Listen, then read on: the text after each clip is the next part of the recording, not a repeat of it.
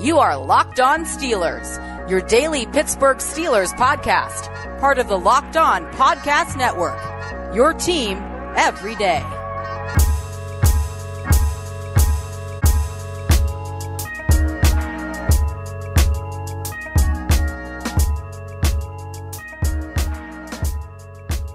Welcome to the Locked On Steelers podcast. I'm your host, Chris Carter, bringing you your daily dose of all things on the Pittsburgh Steelers. It's Monday, February 15th, and today we've got a special guest, an ESPN Steelers reporter, Brooke Pryor. Brooke's going to talk to us about a lot. We've got to talk about Maurkice Pouncey's retirement, and with J.J. Watt being released from the Texans, the realities and challenges of bringing him to the Steelers to join his two brothers, TJ and Derek. And finally, you've asked for it, we're bringing it back.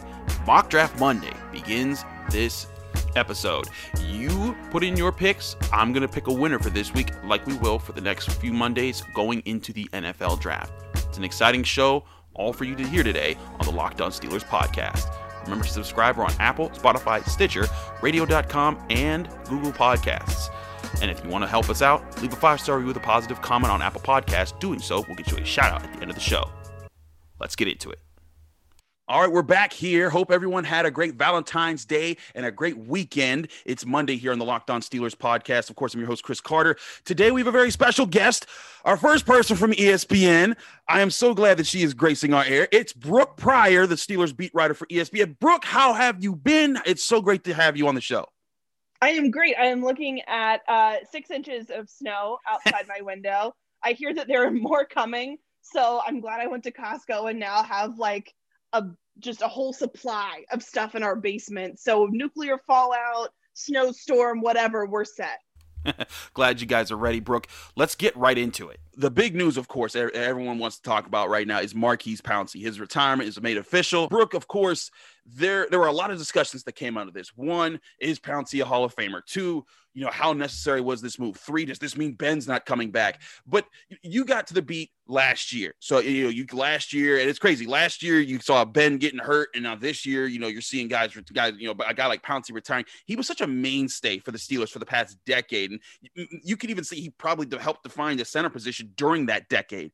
Where do you see the biggest impact on the team as it is right now? Because this is a locker room with a lot of young guys in it. And Pouncey was with Ben. He was of the most senior guys to kind of lead the team in the locker room and sending those kind of messages. Yeah, I mean, I think you hit the nail on the head with the leadership aspect of just the void that he leaves, especially because last year before the season, you have Ramon Foster retiring. That's a leader on the offensive line in the locker room. Then you have Pouncey now retiring. And it kind of felt like once Ramon went, okay, well, now Pouncey's the obvious veteran voice. Now you have Pouncey retiring. Al Villanueva is going to hit free agency. I don't expect them to re-sign him. Dave DeCastro, I mean, I think he comes back for another year, but to me, it's just another sign of this changing regard that we're starting to see the younger guys take over. And there's nothing wrong with having a younger team. I think in a lot of ways, this line needed a younger group to come in and kind of refresh the mood, the vibe, the on-field product, all of that. But there's still something to be said for that veteran leader, that veteran voice, the guy that, I mean, to me, it was not lost on me that as I was scrolling Instagram right after his announcement, one of the first posts I saw was from Mason Rudolph. Of course, Mason Rudolph's going to be sad that Pouncey's gone. Pouncey was the first guy to jump up and defend him, So to me, losing Pouncey is just creating such a void there of that voice that, when they were playing terribly against the Colts in the first half, it was Ben stepping up and saying, we need to have fun, we need to be better. And he was saying it in a measured way. And then from talking with guys, they told me that Pouncey was then the other guy that was saying what Ben was saying, but just in harsher terms, as only Pouncey can do. And I think that you're going to lose that. You're going to lose that guy that has that decade of credibility that can deliver, messages that only he can. That's going to be a huge loss. And add in the fact that now, you're trying to decide, or Ben's trying to decide what he's going to do. Does he really want to break in a new center for 1 year and lose a friend, a guy that he said, I'm going to play as long as you do? And now that's that first domino gone. So to me, it speaks to the instability of the team right now and trying to figure out what its identity will be going forward, because we know that this is an organization that they don't do rebuilds, But these retirements and looking at the cap situation, they may be forced into a rebuild that they don't want to have that kind of season, but it may be their only option.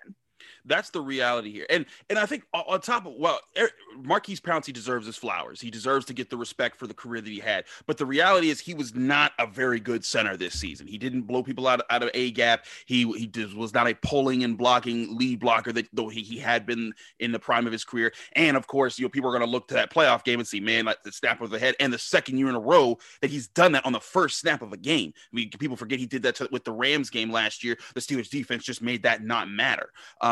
Because they were able to pull that win out. But to me, like there's some Band-Aids that have to get ripped off when you do things. And I feel like this was one of them. Like you said, this team needs to find a new identity in its offensive line. And I say this a lot because there's a lot of people out there that say they just need to tear everything down and just completely rebuild. I'm like, well, not necessarily that. They do have a good young nucleus of really good players. Devin Bush, TJ Watt, Minka Fitzpatrick, and guys like Stephon Tuitt is going into his prime.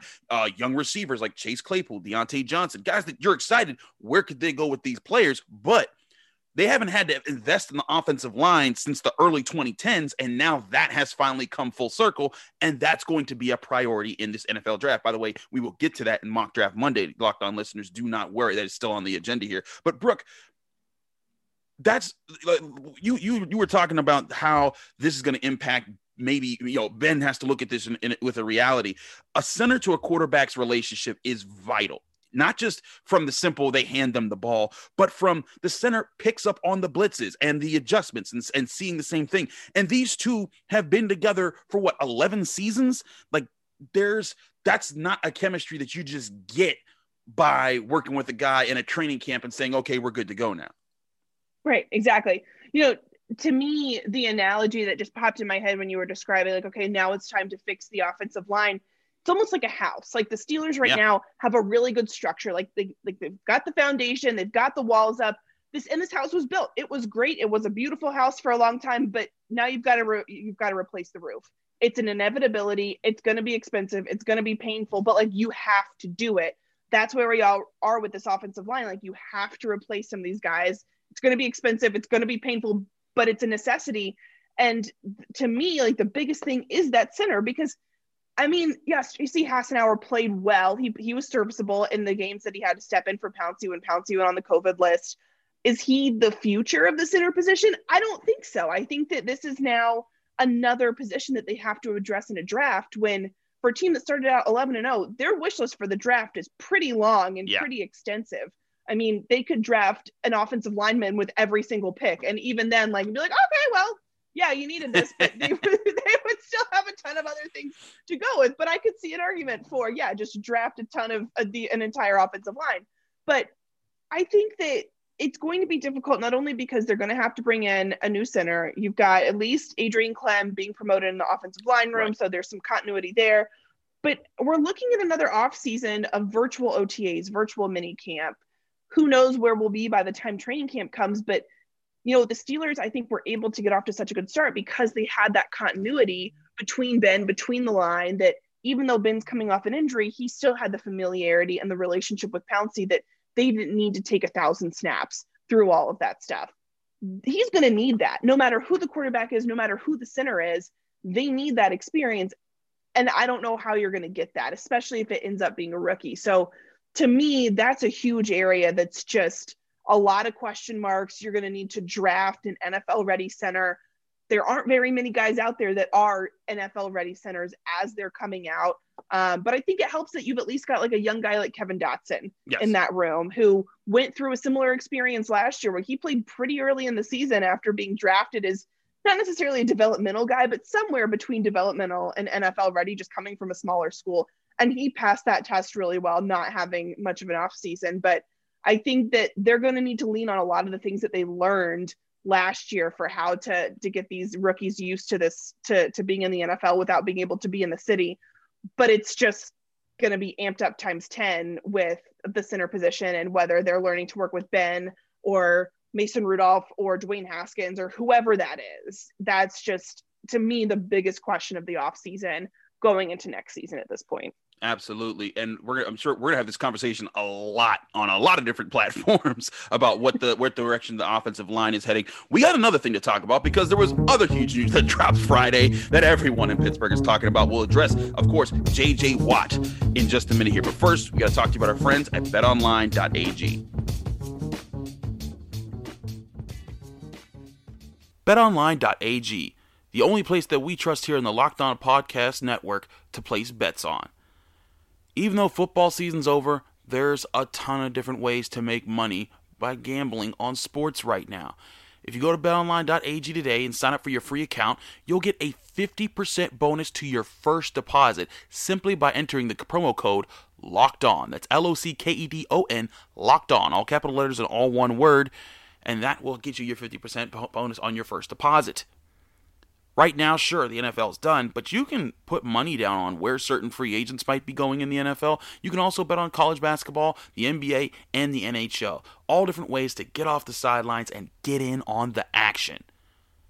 BetOnline.ag. Remember, use that promo code LOCKEDON, LOCKEDON, Locked On, all capital letters, all one words, to get a 50% bonus on your first deposit. BetOnline.ag, your online sportsbook experts.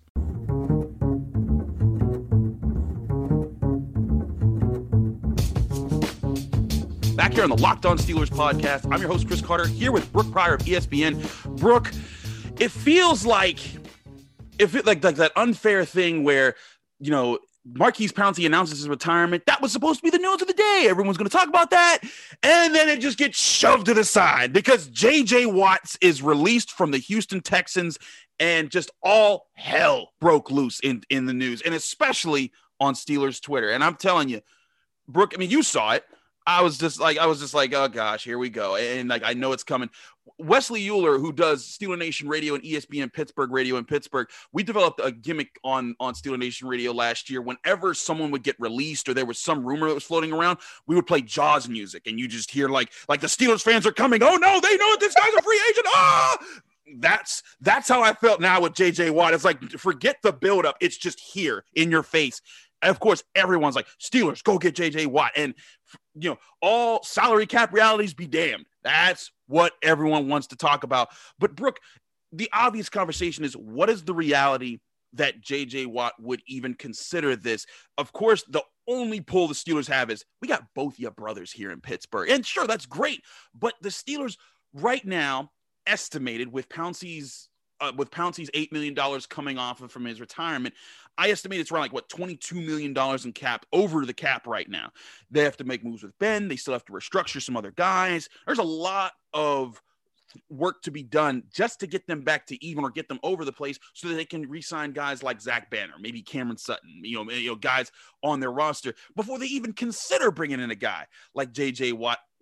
You've covered the NFL, you've covered sports.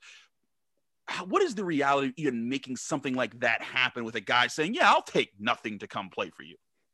I mean, look, I'll admit, if Steelers fans are Jaws and they're the shark coming into the setting, I was throwing chum in the water. I was like, let's stir it up. Let's just get really excited about this thing that it's probably not going to happen. But I mean, look, I am probably naive when it comes to this. And I think that I am more likely, I am also terrible at managing a budget of my own budget, much less like an NFL budget. But I will say that I don't think that we should underestimate the power of family and wanting to be together, especially knowing that J.J. Watt is beyond the back half of his career. He could be in the last, 2 to 4 seasons of it. And he played for so long in Houston. He made so much money in Houston. Not only that, he's one of the most marketable NFL stars. He's made a ton of money in endorsements.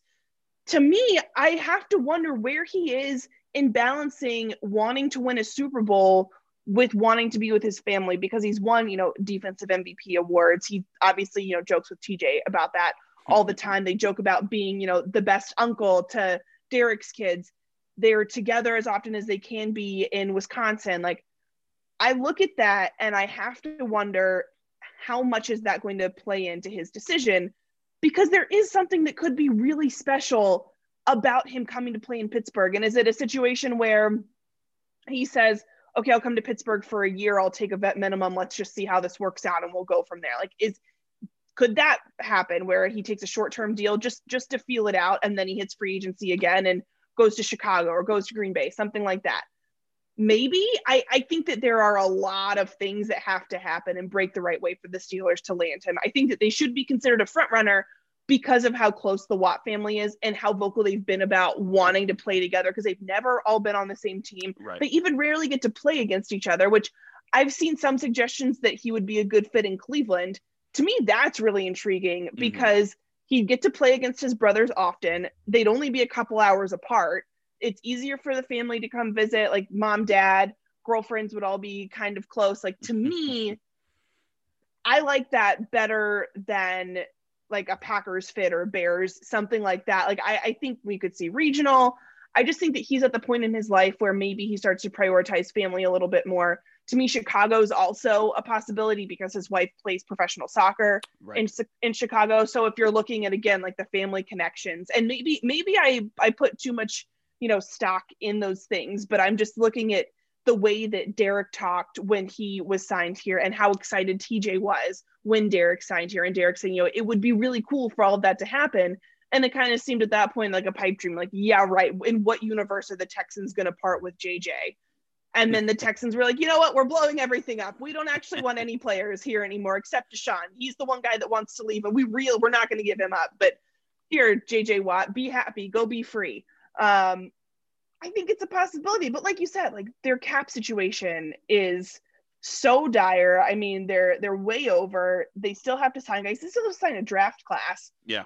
They have to figure out what to do about Ben. I mean, there are a lot of steps that have to happen. And the first one would be JJ Watt has to be willing to take a deep family discount and play for a vet minimum. He's worth way more than that. And if you're a businessman, if you are looking at maximizing your earnings, no way in hell do you take that deal. But if you say, hey, I've been doing this a while, I'm on my last legs anyway, I want to finish a career in a place where I'm going to be happy and I want to value my happiness and my family time over anything else. If, the pandemic put things in perspective, that could change things. So I think the way that he ends up here is if he values the intangibles more than winning a Super Bowl and the money, because he's also said, I want to go to a contender. I don't think the Steelers are a contender in the upcoming season and maybe even in the next 2 seasons. So I think that could also sway him to pick a different organization. That's interesting there. Now, you brought up the Browns. Now, the Browns would be a team that reasonably could get this done. Right now, they're projected to have about $21.7 million in cap space for next year. And again, all these numbers right now are subject to, we don't know what the base salary cap could be. The projection right now is $180.5 million. There's rumors, I wouldn't say report, but rumors that it could go up, from that. And if it does, that opens up a little bit more, but then teams, of course, will cut more players and, restructure and resign and do things to open up more cap space to get to pull off the decisions that they need. And the Browns would certainly be in that running. But, a lot of people bring up the Packers, and it's like, well, the Packers, they're $19.8 million over the cap. Like, after with Pouncey, they're like right in the same situation that the Steelers are in, with Pouncey retiring. So it's going to be interesting to see what he does value. One team I've pointed out that I think would be very interesting is if he wants to really stick it to the Texans, he could go to the Colts because they have $69 million in cap space. They could invest. You'd get paid. You'd be on a defense that, like with Darius Leonard, and that they're growing, they're young, an offense that has a good offensive line, a running game, and they need a quarterback, and that's going to be a big issue this offseason. But that's a place where you'd play the Texans twice a year and remind them of all your frustrations there. So that's a reasonable place too. But when the report came out that 12 teams were interested in JJ Watt and the Steelers were among them, it's like that's what you have to realize, like Steelers fans. Like, it's not. Brooke and I are trying to tell you that it's not going to happen for sure, but it's just there are so many hurdles that the Steelers would have to cross to get, or I guess to jump. You don't cross hurdles, you jump them. There you go, Carter. But they've got to leap a lot of hurdles. Exactly. You got to get. They need to be stretching a lot and crossing a lot of fingers and having TJ tweet out more WWE GIFs of like, come on down. Like, there are so many things that have to happen for this to happen. And that's not saying it won't, because crazier things have happened. I mean, we saw Matthew Stafford and Jared Goff get swapped. I mean, who thought that that's how this would this kind of free agency and trade, open trade time before that opens, that's already going on. So like, think it could happen, but there are just lots of things that have to break perfectly right. It might be the perfect situation for the Steelers to want him, but the Steelers also have tons of other needs that they don't necessarily need a JJ Watt. Right. I mean, nobody's going to say no to JJ Watt if he says, hey, I'm coming to you, but there have to be so many things that have to break the right way. So it's fair to say the Steelers are a front runner, but I wouldn't go buy, a set of Watt jerseys. Yeah, I would maybe hold off on that. And if you get them, like, make sure that you can return them. Yeah, right. It's not gonna happen like just that quickly. But and the last thing I wanted to talk about here is just the reasonableness of where he would play for the Steelers, because they already got like $30 million sunk into Cam Hayward and Stephon Tuitt. You're getting another defensive lineman now. Where I think a lot of people that are just slashing at this idea, they're saying, well, he wouldn't be able to get on the field, or someone wouldn't be able to field. I think that JJ could easily bump to just being an edge guy, that they could be like, you know what, the Watts on the outside, Hayward and Tuitt on the inside, and then if we wanted to get heavy, like with a 3-4 front, then maybe we would bump JJ inside and have Highsmith play the other edge, and you could work it that way. I don't think that is too far-fetched, but again, it's how much can you invest into that front when you have to reinvest in the offensive line. You have to get a running back this year. And to be honest, Brooke, I was talking about this with Jenna Harner on Friday, and I think it could be very challenging to look at this and say, you know what, if we make enough cap space, everyone wants to talk about Bud Dupree and Juju and other guys that they got to re-sign.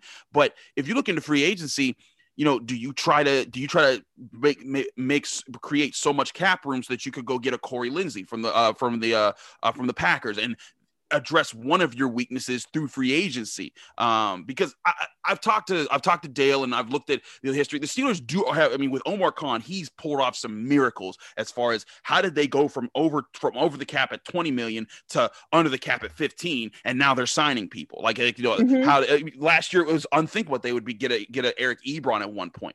So I don't think it's out of the realm of possibility that they'll make enough cap space to make some moves.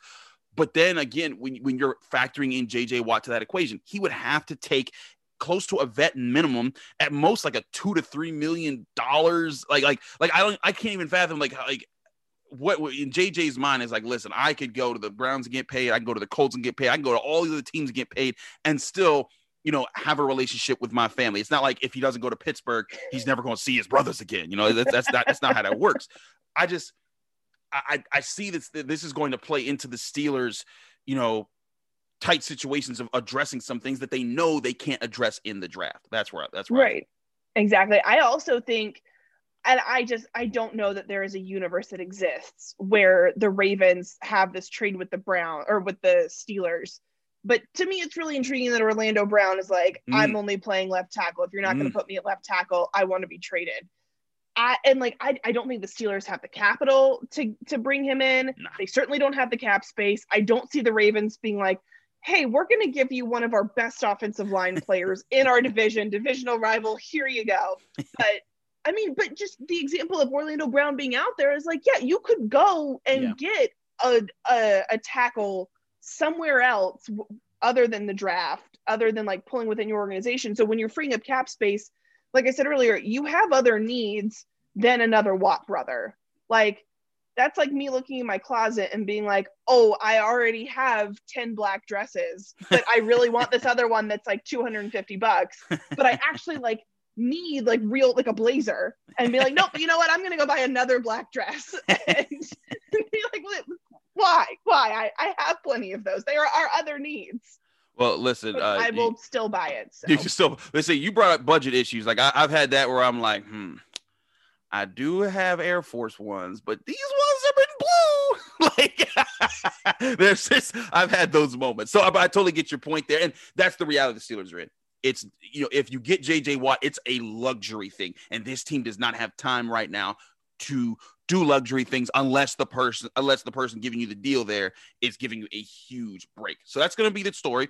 We got a whole other month until free agency even starts. So we will see how that goes. We're going to take another quick break. When we come back, you all have been talking to me for weeks about it. We've we're bringing it back, Mock Draft Monday. Now that we're a full week away from the Super Bowl and everything, it's here. Brooke's got a mock draft. I've picked one of your mock drafts as a winner this week in the Locked On Steelers Facebook group. By the way, if you're not in that, go on Facebook, search Locked On Steelers, ask to join the group. I'll add you as soon as possible. We're over 1,200 Steelers fans strong right now. Join that group, and you can play Mock Draft Monday, where you just submit your picks, and then I pick whose picks are the most interesting this week to talk about. So we're going to get to that right after this break. But first, a word from our sponsors at Built Bar.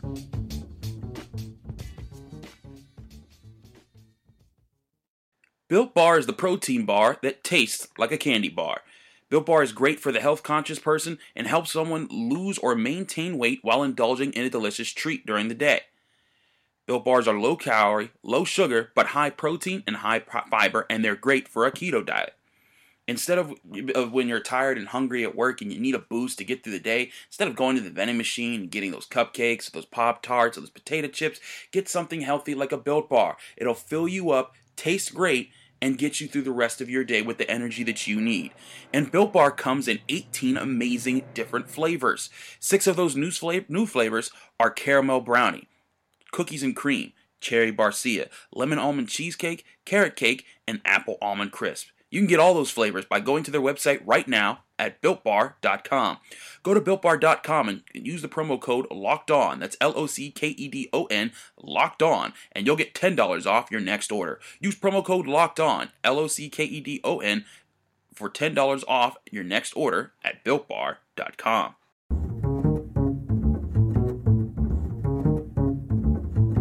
Back here on the Locked On Steelers podcast, I'm your host, Chris Carter, here with ESPN's Brooke Pryor. It is Mock Draft Monday. We have been waiting to do this for so long because, you guys, I pace things out. You know, we have the season, so there's no reason to do mock draft during the season. The Super Bowl is over. Now we're here for Mock Draft Monday. Fantasy Draft Friday, it will return after the draft season. So all you people that keep bugging me about it, stop it. But Mock Draft Monday, of course, is where everyone's going to be doing mock drafts to Kingdom Come until draft day. It's gonna happen. But this is where we get some fun in. Last year I gave you my mock drafts all the time, and I want to switch it up a little bit. We have wonderful guests. We have Brooke here today, and she's as wonderful as it gets. So I wanted to get Brooke to have her mock draft on the show to explain to you her picks. We talk about them. And then, of course, every week on Monday, you, the fans, over the week will have submitted your mock drafts in the Locked On Steelers Facebook group. And then I will pick one from there that I think is interesting, talk about those picks, and we'll go from there. And every week I'll try to pick a new person. So hopefully we don't run into, doubles and triples that we did last year. All right, Brooke, your mock draft addressed several key needs for the Steelers.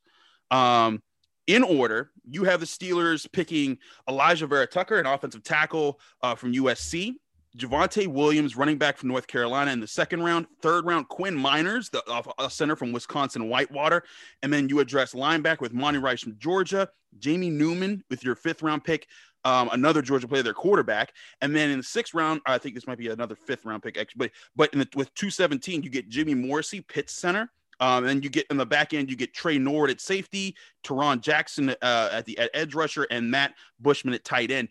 You addressed a lot of these interesting, and you went after tackle first in the first round.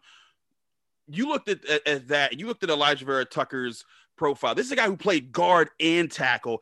That's a very interesting pick on your part because he brings versatility that even if he doesn't work right away at tackle, we know injuries happen. We saw it all this year. That's a guy who you could say bump inside. Let's get a backup at tackle to put there if we don't have enough guards. Exactly. To me, that pick, the versatility was he was that highest rated offensive tackle that was on the board. I did my mock through Pro Football Network. I've mixed around with a couple of different mocks in the last few weeks. Pro Football Network so far is my favorite because you can do trades. Mm-hmm. I did no trades in this one and just drafted as is because then that just gets too complicated. So I did no trades. And I went with Elijah because I felt like the versatility is important. And we saw this season how often these injuries can happen when you have Wisniewski and Banner going down in back-to-back plays in week one. It was like, oh man, this can be really bad. It was Wisniewski and Banner, wasn't it? Yes, because DeCastro was out. No, it was. There were so many injuries. It's like I can't keep them straight. But you need to have guys that you can plug in wherever, whenever. I think that you could still end up with Banner as left tackle or Chooks as left tackle, Banner at right tackle. Elijah could be a backup at either of those positions. He could be a guard. To me, it's just, I think that the key to every line is to have that versatility. And if you can get it in the first round with a lineman that's ready for the NFL, I'd take that all day. That's absolutely where I'm going. And I've said all leading into after the Steelers lost to the Browns, that key positions are going to be center, offensive tackle, on the offensive line. Guard, I feel like they've bought themselves capital. I think David DeCastro, one thing people forget, he started this season injured. He couldn't practice. He couldn't play for basically a month consistently. He had issues. I think he's earned at least the right to play another year on his current contract. Maybe you restructure it a bit to help yourself out with the cap, but he's good there. And then you drafted Kevin Dotson, who by all means looks like he's going to be a guard, but tackle, you're hoping you can get Zach Banner back. Core four had some decent highs, but then some really big lows in the season. So there's questions there. So I think tackle's absolutely a position they got to draft, even if you're saying Banner's coming back, a core four is there. And, but I think investing there is huge. And this team, if you're going to be a running team, which is what I think they need to get to, even if Ben's around next year, I thought this year was going to be a year where they invest more into the run game. They end up not doing it. And then, early in the season, run game was there, but as the season went on, it was not there. Right, it disappeared.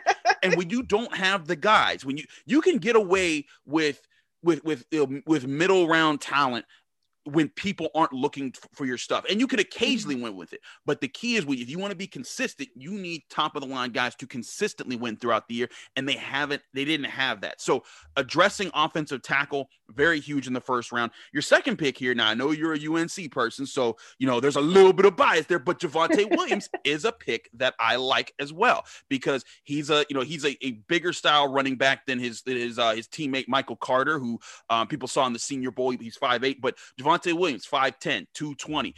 He's a guy that shows that he can hit the hole, that he can read the offensive lines in front of him.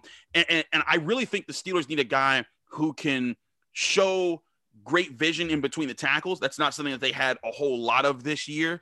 Again, not consistently enough. And getting him in the second round, I like his value there. Yeah. And,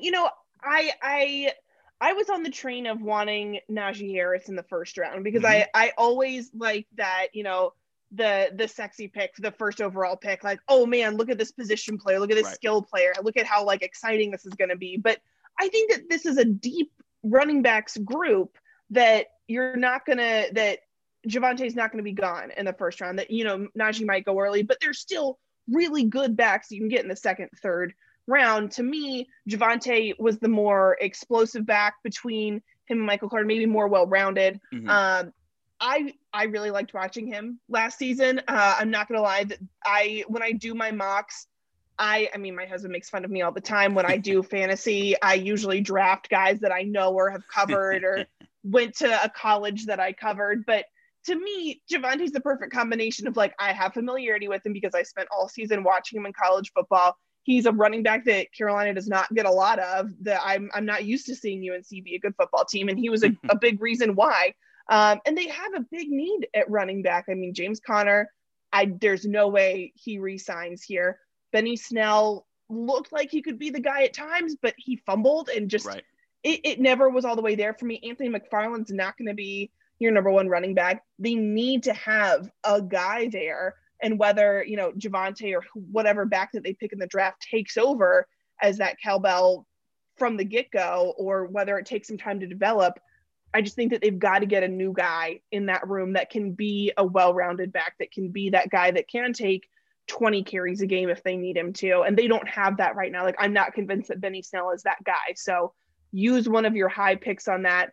I thought that they were going to do it last year. They obviously didn't. Anthony McFarland is not, a J.K. Dobbins or something like that they could have gotten it had they gone with their first pick. I mean, getting Chase Claypool was great, but when we did a redraft on ESPN, I think it was 2 weeks ago, Dobbins was available when I picked, and that's who I went with. So I think this time they go second round running back, and if Javonte Williams is there, and if Michael Carter's there, either one of those guys to me would be really good value picks at number 55 overall.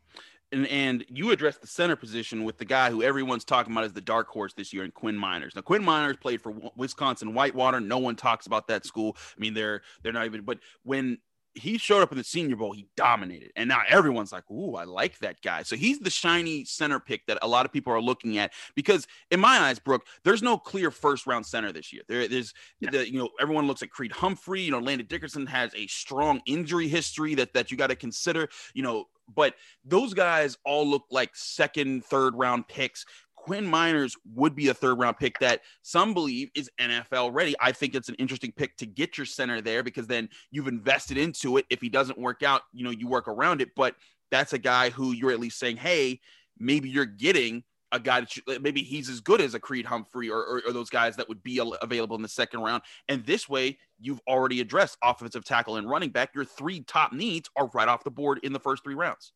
Exactly. And Quinn Miners is a guy that I talked with Mel Kiper Jr. last week after he watched all the Senior Bowl practices. And that was a guy that he kept mentioning that would be a really good fit with the Steelers, that would address a need that they have.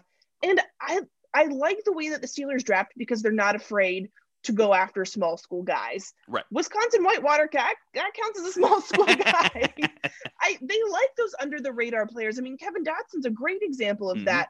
I think that their ability to draft and evaluate talent and their ability to do that even without, they won't have a combine this year, but they didn't have all the pro days last year. They can't bring the guys in the same way that they would have before. I think that, yes, like Quinn Miners having a really good Senior Bowl is also good for the Steelers because they're a team that even before I started covering them, I noticed when I was down there covering the Chiefs, Mike Tomlin's on the sidelines with Kevin Colbert. They love going to these, all-star invitational events. And I'm sure that they would have seen him there. He would have caught their eye. And I think that he's going to be on their draft board and that they're going to want to get him if he's there in the third. I think it's a more than reasonable pick and a guy that I think a lot of people are going to start to talk about a little bit more as we get into draft season. So absolutely great pick there. Of your later round picks, again, you address needs for the Steelers. You get a backup center, Jimmy Morrissey, a guy who I've covered at Pitt. He in the Senior Bowl, he played left guard and right guard on top. And one thing I talked to him, he was like, I've never played left guard in my life. Like he's always been a center or a right guard, but he was like, he's willing to adjust to that. And for those who don't know about Jimmy Morrissey, this is a guy who walked on at Pitt. He won the Walk-On of the Year award this year. He's a 4-time ACC All-American academic, and he was a captain for Pitt's offensive line. And he exudes the kind of attitude that you want from a low round pick. He's not going high. He's going in the 4th, 5th, 6th round area. But if you were able to snag him, he would be a guy that I'd be like, okay, we can live with him behind someone and then being a replacement on your interior offensive line, the way that they use BJ Finney, the way they wanted to use Stefan Wisniewski. And again, not costing you that much. Of him and your other late guys, who sticks out to you the most of the later guys that you saw, like, this could work for the Steelers? So I'm really intrigued by Jamie Newman because the Steelers, Art Rooney II said, we're adding to the quarterback room. And this was after they brought in Dwayne Haskins. So they're not done. No matter, what Ben does, they have to add a new guy. They don't have the draft capital to go up and get, one of the top 5 picks. They're not going to get Justin Fields. Right. To me, Jamie Newman, as a later mid-round pick, he's really intriguing. He was good at Wake Forest. He opted out at Georgia. I think he has a lot of intangibles and could be, to me, taking him there's not a lot of risk there. Right. You try him out. If it doesn't work, okay, you move on. It's a Mason Rudolph type situation where a Josh Dobbs type of pick where it's just like, right, exactly. If you can address those top 3 needs right off the board and take a Jamie Newman there in the middle. And in other mocks that I've done, I had Ian Book going in the 7th because he was there. Mm-hmm. I think that you need to get a quarterback later in this draft just to try it out because you don't have the money to bring in a guy right now. They didn't get Matt Stafford. They're not going to get Deshaun Watson. Mm-hmm. They can't draft high. They've said that they're not going to tank. So if they don't tank, then they're not going to be, in the sweepstakes next year for a guy like a Sam Howell. And yes, that's my UNC bias showing again, but he could be really good. But they're trying not to be in the conversation to draft a quarterback next year. So then they've got to keep going with guys in the middle, hoping that one of these guys pans out. Jamie Newman could be that guy because I think if he had played at Georgia and played a full season, he could have risen to be a second-round pick or maybe a late first-round pick, but there just isn't as much tape out there on him because he didn't end up playing last season. I think that he was very good at Wake Forest. Wake Forest, though, is not, a hotbed of quarterbacks. It's where you get future Bachelor leads. It's not, they're not always known for their NFL products, but reality TV, they've got it on lock. Well, that's crazy. But sure, why not Jamie Newman? Try him out. I don't think that you lose anything by drafting him there if he's available. Yeah. And he was a guy that when I talked with Mel a couple of weeks ago that he kind of zeroed in on as this should be your guy. Maybe you can capture lightning in a bottle with him. And if not, you didn't lose that much on it. Cut him loose. It's kind of like what they did with Paxton Lynch. Hey, maybe we can get him to work. If we can't, okay, we haven't invested that much. We'll move on to the next thing. So why not choose him and go from there? And another thing I keep reminding Steelers fans is that next year would be the year to try to make a move if you're desperate at quarterback. You assume that with Bud Dupree and Juju and James Conner and all the players they're probably going to lose in this free agency period, they're probably going to get some good comp picks from that. And with those comp picks, you can use not just to trade up in the first round, but also use as capital to say, hey, let's put a package together to get the quarterback that, next year, I'm sure there's going to be some other quarterbacks that are going to be like, hey, I don't like where I'm at, and they'll want to get a trade. And that's a position of power because also next year they have right now, as it stands right now, the most cap space in the NFL. So that's where I think that the move could come. But Brooke's right. Investing in quarterback late in these rounds, and if you hit, great. If you don't, who cares? Right. It'd be the same kind of risk as if you took that pick on a wide receiver or a running back or a defensive end. It's just that here it's like, hey, if and Newman has a cannon. That's one thing you can see and no one can doubt. It's just going to be, how does he translate? He opted out of the season. What does he look like? I mean, in the Senior Bowl, he had some impressive moments. So I look at that as a good possibility. So great picks from Brooke there.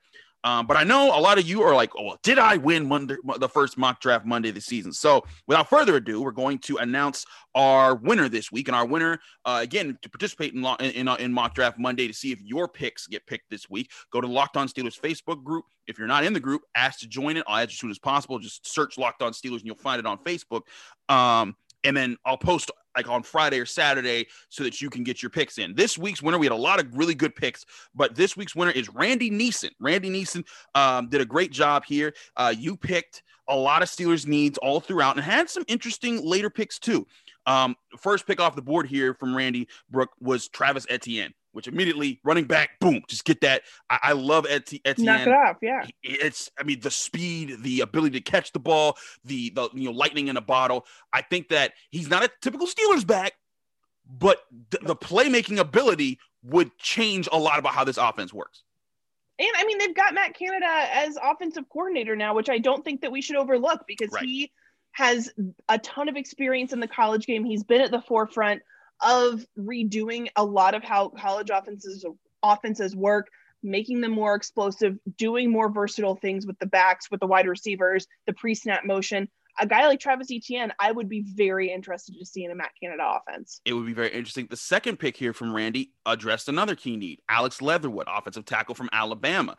Leatherwood falling that far is very interesting to me because there's times I'm like, I don't know, he might be first round, but there's some people who didn't like his Senior Bowl tape. And there's some people say maybe he's more of a guard than a tackle. But either way, Leatherwood is a big name in this draft. And anytime you get an offensive lineman from, I almost said Lady Dickers, but anytime you get an offensive lineman from Alabama, everyone's going to be like, oh, like that could be a pick there. And then doubling up on offensive line. And this was the pick. This is really the pick that made me say, you get what you're doing here, Randy. You picked Josh Myers, the center from Ohio State, in the third round.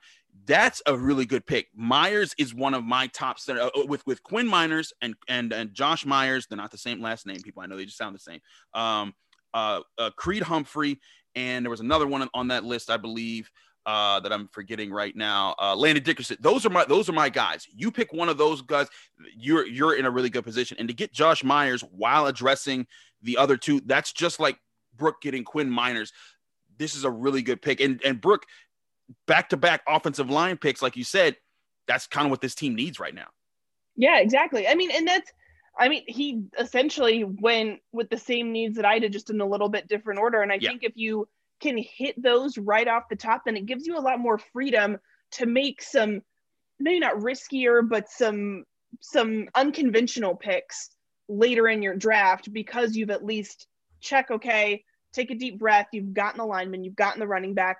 Now maybe you're drafting best available. Maybe if there's an edge guy that you had ranked really highly on your board and he falls to you in the 4th or 5th round, go after him. I just think that to me, hitting those needs right off the top gives you a lot more flexibility later on. So you're not scrambling in the 7th, being like, I don't know if we got our guy on the offensive line. I know that we need some more. Let's just draft some bodies, Mm-hmm.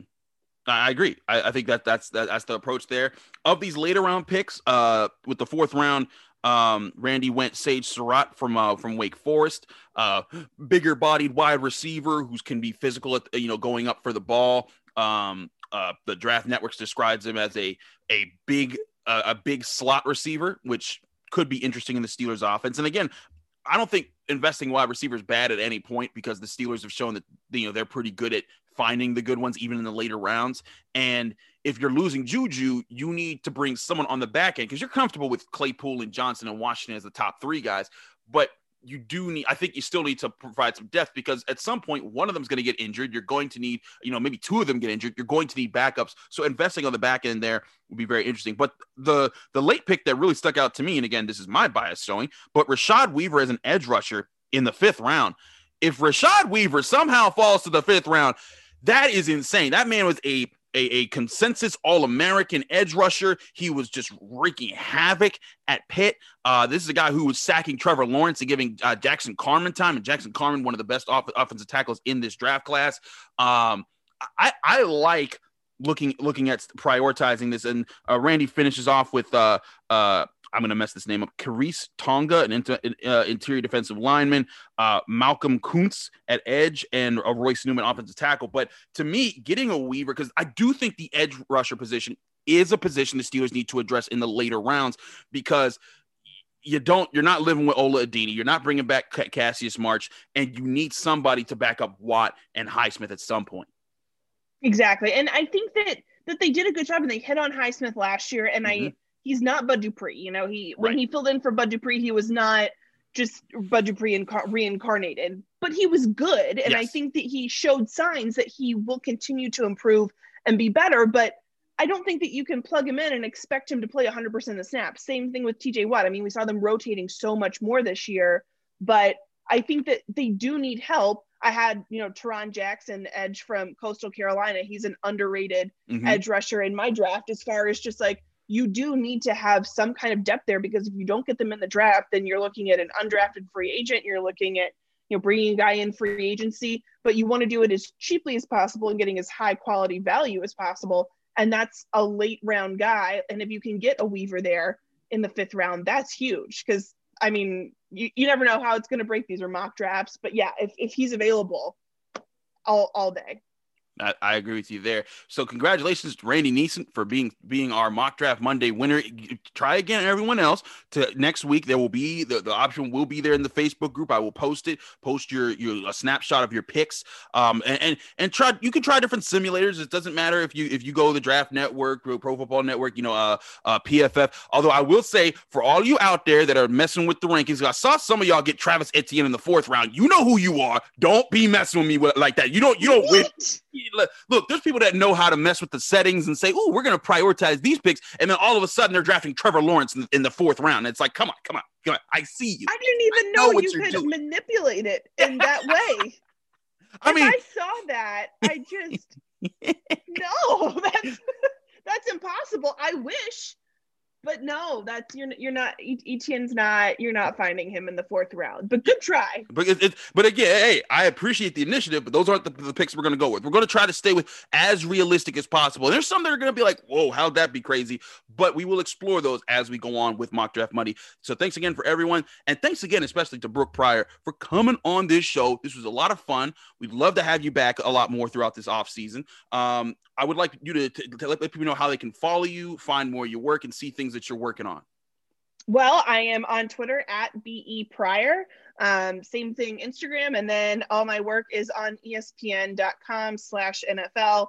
You can also follow the Steelers team page on NFL Nation, and all my work goes straight there. a lot of my Twitter stuff, a lot of my stories, videos, you name it. It is all right there. Awesome. Do give Brooke a follow. She is great at what she does and getting us the Steelers news and insights all season long. As you guys know, you can follow me, Chris Carter at Carter Critiques. If you follow me, I'll follow you back. Thanks so much for those who do follow the show. And also subscribe to the Locked On Steelers podcast. We are on Apple, Spotify, Stitcher, anywhere podcasts are hosted, as well as Google Podcast and radio.com now. And if you're enjoying the show, please leave us a 5-star review with a positive comment. When you do so, you get a shout out at the end of the show. Thanks so much for those who have done that. If you've done it, you could do it again because it still helps us out and lets us know everyone know what we're doing here. Thanks again for listening, everyone. We'll be back tomorrow with Tony Tuesday, our guy Tony Serino. He's got a lot of reactions to what's going on here. And he's tinfoil hat Tony. He always got the conspiracy theory. So I'm going to ask him, what's his greatest conspiracy theory for how the Steelers get J.J. Watt? Because he's going to find a good one. All that more tomorrow. Thanks again, Brooke. We'll talk to you then.